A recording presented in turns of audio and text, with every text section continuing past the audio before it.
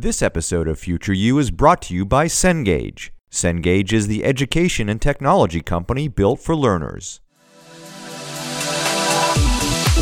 This is Future You with Jeff Selingo and Michael Horn. Welcome to Future You, everyone. I'm Jeff Selingo, coming to you today from my home office in the suburbs of Washington, D.C., where I continue to be hunkered down, and along with my wife, we're homeschooling our two elementary school girls. I'm joined today by my co-host, Michael Horn, on a new technology we're trying, StreamYard. Great to be with you, Jeff, and great to be with so many of our listeners, of course. And I'm looking forward to today's conversation as we continue to cover the impact of COVID-19 and the resulting recession, of course, on higher education in America.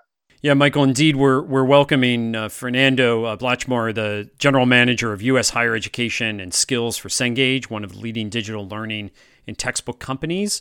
Among other responsibilities in this role, Fernando oversees Cengage Unlimited, a subscription service for college textbooks and course materials that has received a lot of buzz in higher education circles. From Mexico originally, helping transform higher education is really a passion of his, and he's had a neat career at Cengage, serving as the Chief Product Officer before this role, as well as the Chief Strategy Officer. Our conversation today with him is going to focus on a new survey that Cengage conducted surrounding the response and impact of COVID-19 from the perspective of administrators and faculty. And then we're going to get into some of the larger issues that this moment brings to the forefront in higher education. Fernando, it's great to have you on the show. Welcome.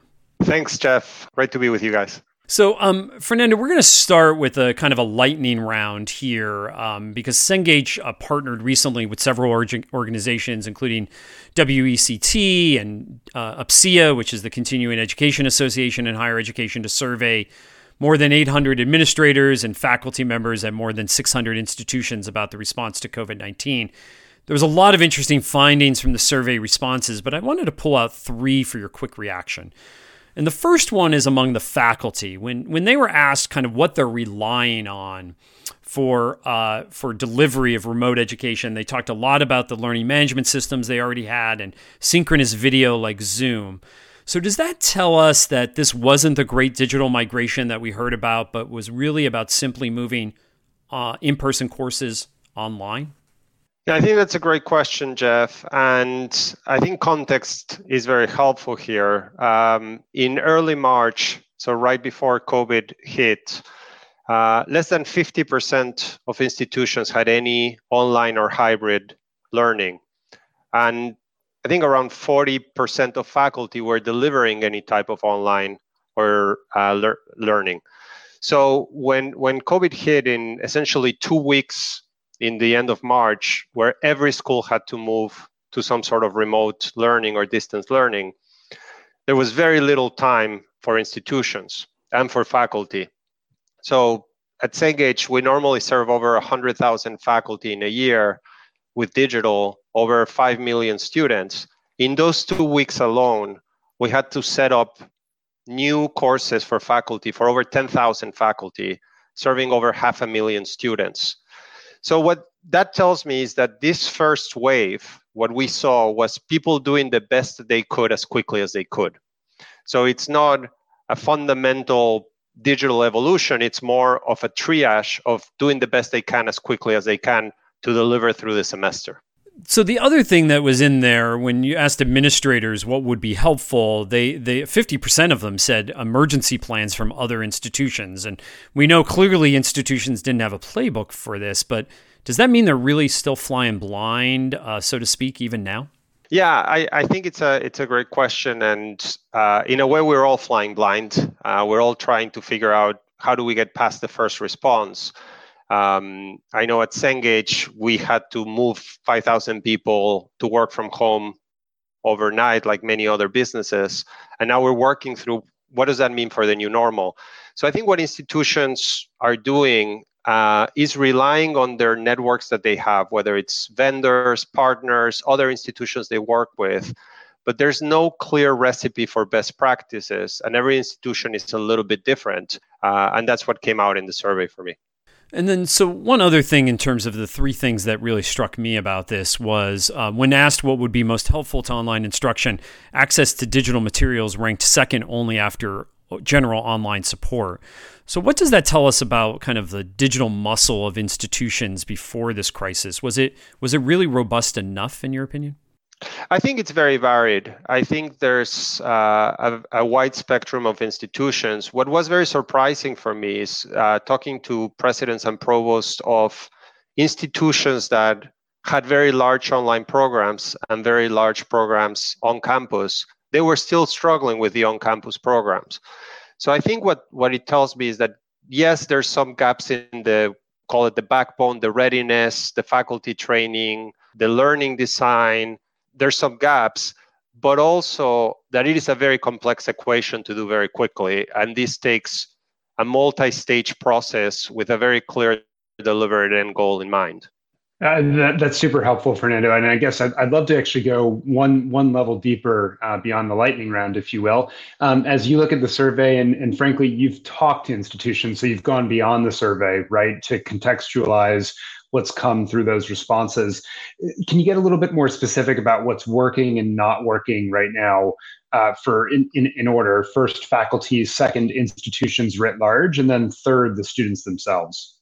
I think for all three segments, what worked or what is working is sufficiency given the time they had, meaning they found a way to continue to deliver. For many students, that means that they could continue to prepare for their lectures, continue to learn. For faculty, that they found a way, not always the best way, but they found a way to very quickly move online. And for institutions, they found a way to transition in a system that has been historically slow to move. So I think I really commend, and when I talk to deans and provosts and faculty, it's admirable the work everybody has done in the ecosystem so quickly. So I think that's what's worked, to be honest. What hasn't worked is the limitations of that first wave. So students are struggling with engagement, because the experiences were not built for a full digital learning experience, were more quickly put together migrations. So students are struggling with engagement. There's some equity and accessibility issues, of course, that couldn't be solved. Faculty have not been fully trained in many cases. So I think some of those limitations of the first wave are what is showing. And it really, the strongest point of view that we look at the most is the student point of view, because that's the end customer. And students are saying, look, we see that there's some value on digital learning and that there's a lot of promise here, but the current experience we're receiving is non-sufficient. So that for me is what is not so much that is not working, but that will no longer be sufficient going forward. So, Fernando, you've described to us a little bit earlier that we're living kind of in wave one of this crisis in higher ed, which is really this fast pivot this spring to remote education. So does that mean kind of wave two now starts now and kind of this summer as we begin planning for the fall? Okay, so then what should institutions be thinking about and laying the groundwork for right now in order to be better prepared for the fall, which it seems everyone's talking about? Yeah, for me, wave two started the moment wave one finished, which was the moment schools were starting to deliver distance learning. And now many faculty are struggling with how do we do exams, proctoring, etc. But the institution needs to be ahead. So the institution is already in wave two, which is putting the groups together of thinking, what does that fall? And to be honest, it could be more than that fall. It could be that next January experience looks like.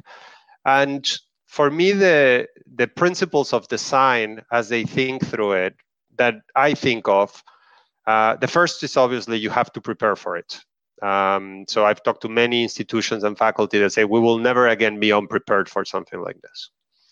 I think the second one that is very important is that sufficiency of wave one is not sufficiency of wave two.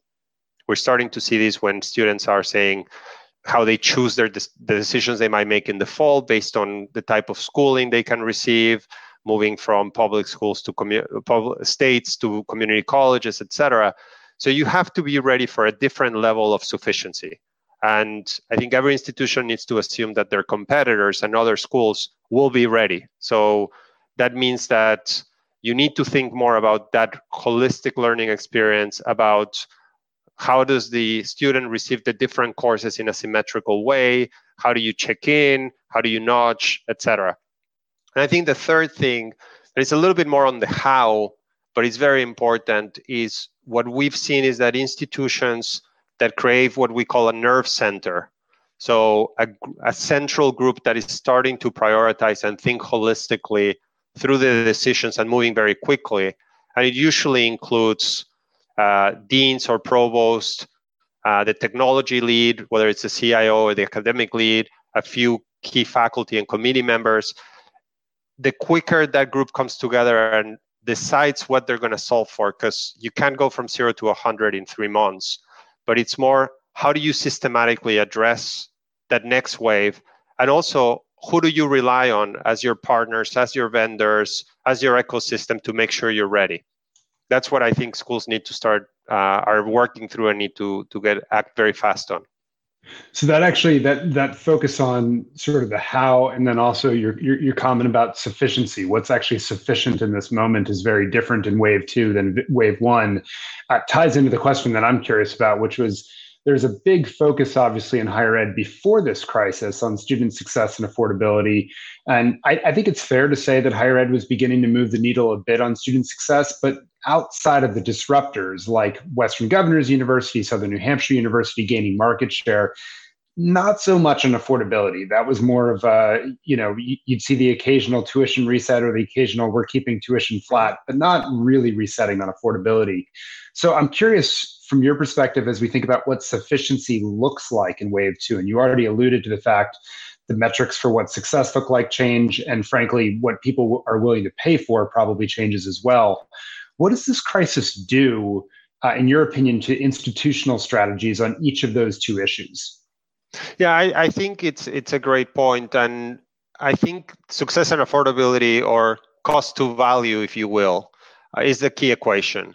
And I think you're right that pre-COVID, we were starting to see movement in the needle on success, and more people, whether it was corporations, other end users in a way of a skill force, students that are ready for work, get more involved, and success was starting to look better. But affordability hadn't made that significant moves from an institutional perspective. I think there were a lot of moves that were happening for students moving away from a traditional model, call it in a dual enrollment model, call it into 9-month programs, 1-year programs, boot camps, etc. But the core higher education model is still prohibitive for many students. And I think the current distance learning plus the current economic crisis, because let's remember that over 40% of students also work, and many of those students now will not have work. I think that'll put a pressure to reset a bit the equation and to reset the costs for the students. And it'll affect everyone in the ecosystem, and it can be a very, very beneficial reset for the ecosystem. So, Fernando, let's talk about Cengage specifically here for a minute, because campuses were already moving to new models of course materials before this crisis. We know, for example, that textbook prices had historically really been one of the fastest growing costs in higher ed, and access to materials is correlated to student success. In other words, many students were simply not purchasing materials that they needed in order to take their courses and retain and graduate on time. So with so many institutions now moving so quickly online, what does that mean for faster adoption of course materials? That was a big hurdle on many campuses. Did the fact that we were forced to think differently about digital this spring kind of reduce that as a barrier to change in higher education, that maybe more faculty members now might be more willing to adopt digital course materials? Yeah, I think there's 2 points for me, and they're very linked. One is the point around affordability, and affordability of digital solutions, including textbooks, which for me is a prerequisite for the next level, which is success or quality learning.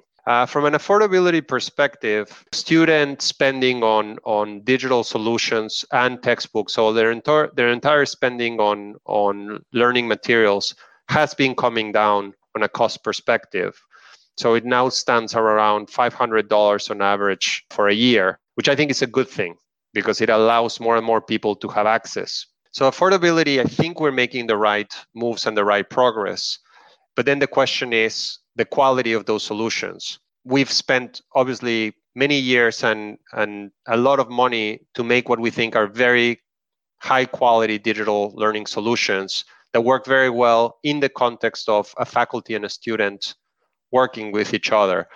So I think this can be an accelerator that's good for faculty and for institutions, both from an affordability and from a quality perspective. Yeah, and so just staying on that topic for our last question, because you started alluding to what stays, and frankly, it sounds like you're saying affordability actually has started to become a feature of the textbooks, but the question, or sort of the next frontier, is quality for what you're actually paying, or as you said earlier, value. Just looking, zooming back out on the macro level, in your opinion, what's the one or two things from this fast pivot that ends up sticking for the long term in higher ed, specifically around the digital aspect? I think the way I think of that new normal, or what I call wave 3, is that we're going to end up in a hybrid model where the cost needs to come down for students, but also the line between the physical and the digital needs to be much more flexible for every individual student. And I think the institutions that are able to really work through that, and that requires instructional designers, really purposeful approach of how you build those experiences, are the ones that are going to differentiate and be able to navigate in the best way that new normal. No, that's great. And thanks, Fernando, for joining us during these times of the course and discussing the survey you all conducted at Cengage, but going beyond as well and what this all means for the future of higher education. Appreciate you being with us. This episode of Future You is brought to you by Cengage. Cengage is the education and technology company built for learners. As the largest U.S.-based provider of teaching and learning materials for higher education, they offer valuable options at affordable price points. Their industry-leading initiatives include Cengage Unlimited, the first of its kind all-access digital subscription service. Welcome back to Future You, coming off a good conversation with Fernando from Cengage.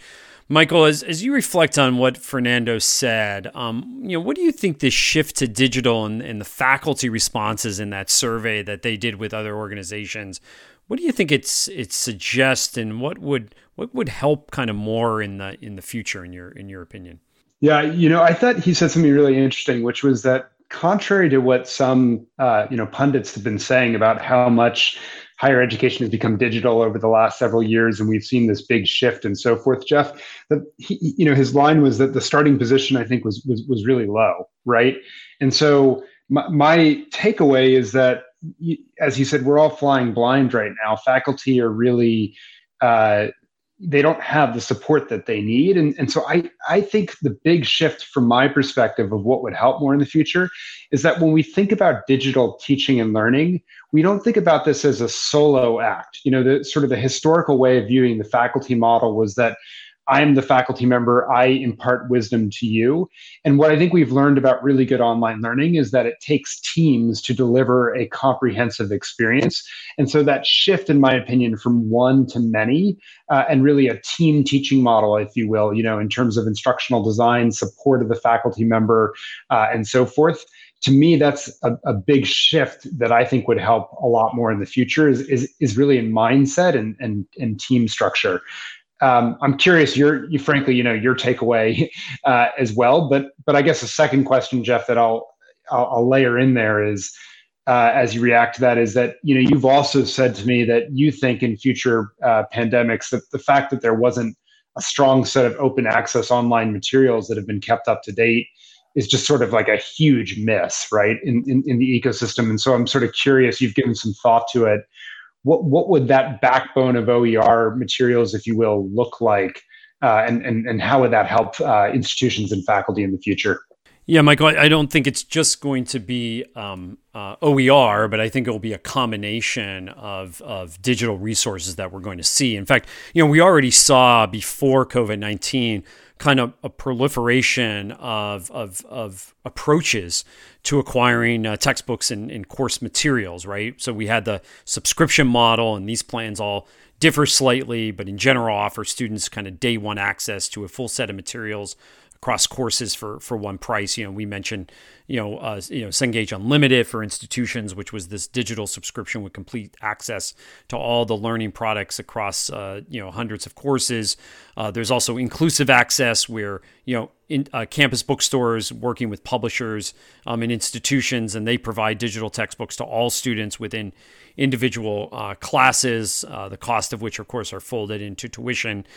Then we have, of course, open education resources, which is the OER movement, which describes, kind of the set of freely adaptable, reusable, and shareable materials that allow instructors kind of the freedom to kind of copy and paste the relevant content to fit their needs. And we saw a movement in all three of these directions before COVID-19, and I'm starting to realize that this, and this is one of the questions we talked to Fernando about. One of the issues is that I think coming out of this is that the kind of what I would describe as the digital muscle of these institutions is just going to have to be stronger, because whether there is an interruption in the fall or beyond is now, I think, is one question. But I think beyond that, it's clear to me that students particularly, and now even some faculty members, have gotten really used to using digital materials. And so this idea, and we know that it leads to student success. And so meaning that, when students have materials, they're more likely to remain in school and graduate later on. And so to me, that is really kind of the learning that we're coming out of this with, is that digital, kind of the digital backbone, the digital muscle, the digital IQ of institutions is going to have to be much higher. And we're not just going to kind of hit the reset button and go back to what we used to have. Yeah, I think it's a really strong point, Jeff. And I guess it leads me into my last question for you, which is, if we zoom out then, because that's the textbook business and sort of curriculum and where that goes and so forth. If we zoom out for the broader implications for higher ed, and we ask Fernando, of course, what remains from this fast pivot to remote learning when we get back into not just wave 2, but he called then wave 3. If we zoom out and think about all the different dimensions of what higher ed looks like, from your perspective, what are some takeaways or things that stick from this moment? This is not unique to, either of our thoughts, and Fernando said it at the end there in terms of hybrid, a hybrid model kind of taking over. And that's what I see coming out of this, that, we're obviously residential campuses and face-to-face education is not going away, but it's clear to me coming out of this, and if you talk to students and faculty members, the entire experience wasn't great in all cases, but parts of it were better. And I think that faculty, particularly, that maybe never experimented with, flipped classrooms or hybrid courses, you're going to see a lot more experimentation among those faculty members now. So I think that, to me, we're not going back to a fully residential campus. We're not going all the way online. I think we're going to meet somewhere in the middle. We're going to continue to have online courses. We're going to continue to have fully face-to-face courses, but I think we're going to see a lot more movement towards that middle ground around hybrid education. Yeah, it's a good point. I think, and I don't disagree. I think that movement toward hybrid education makes sense. I will say I was struck by one thing he said, which sort of, I guess, reinforced something that I've thought, but I often don't verbalize, which is he made the point that when he was talking about that affordability, really hadn't been driven by the core, residential institutions, but it had been driven by the students migrating to alternative programs, not just the disruptors, frankly, like WGU in Southern New Hampshire, but those entities, as well as boot camps, shorter programs, things of that nature. And it did occur to me that in all sectors, I think you see that change happens not by the existing or incumbent institutions somehow finding a way to move to a lower cost structure. It does happen when the customers, or students in this case, which is slightly different, I think, from customers, they migrate, if you will, to the disruptors that have that lower cost structure. And that's how affordability is driven. And so sometimes I wonder, even in a move to hybrid, I think you might see a slowdown in the increase of higher ed, but I don't think we should expect a dramatic reduction. It's more as the disruptors and these shorter form programs and so forth gain share. That's where I think we'll look back in a generation, frankly. I think it's going to continue to take a while, for affordability writ large in the quote unquote system, if you will, Jeff. Well, Michael, that's a wrap for today. So it's been great to see you on StreamYard today, and thanks so much for joining us on this episode of Future You, and thanks to Fernando Blechmar from Cengage for joining us. We're going to be back with more episodes uncovering the different dimensions of this crisis in the coming weeks and its impact on the future of higher education. So until then, be safe and stay strong. Hey folks, Michael Horn here. Hope you enjoyed the latest episode of Future You. And just a reminder to please subscribe to us on your favorite podcast platform. And if you like the podcast, rate us so that others can find us and find out about the good conversations that we're having here. As always, thanks so much for listening.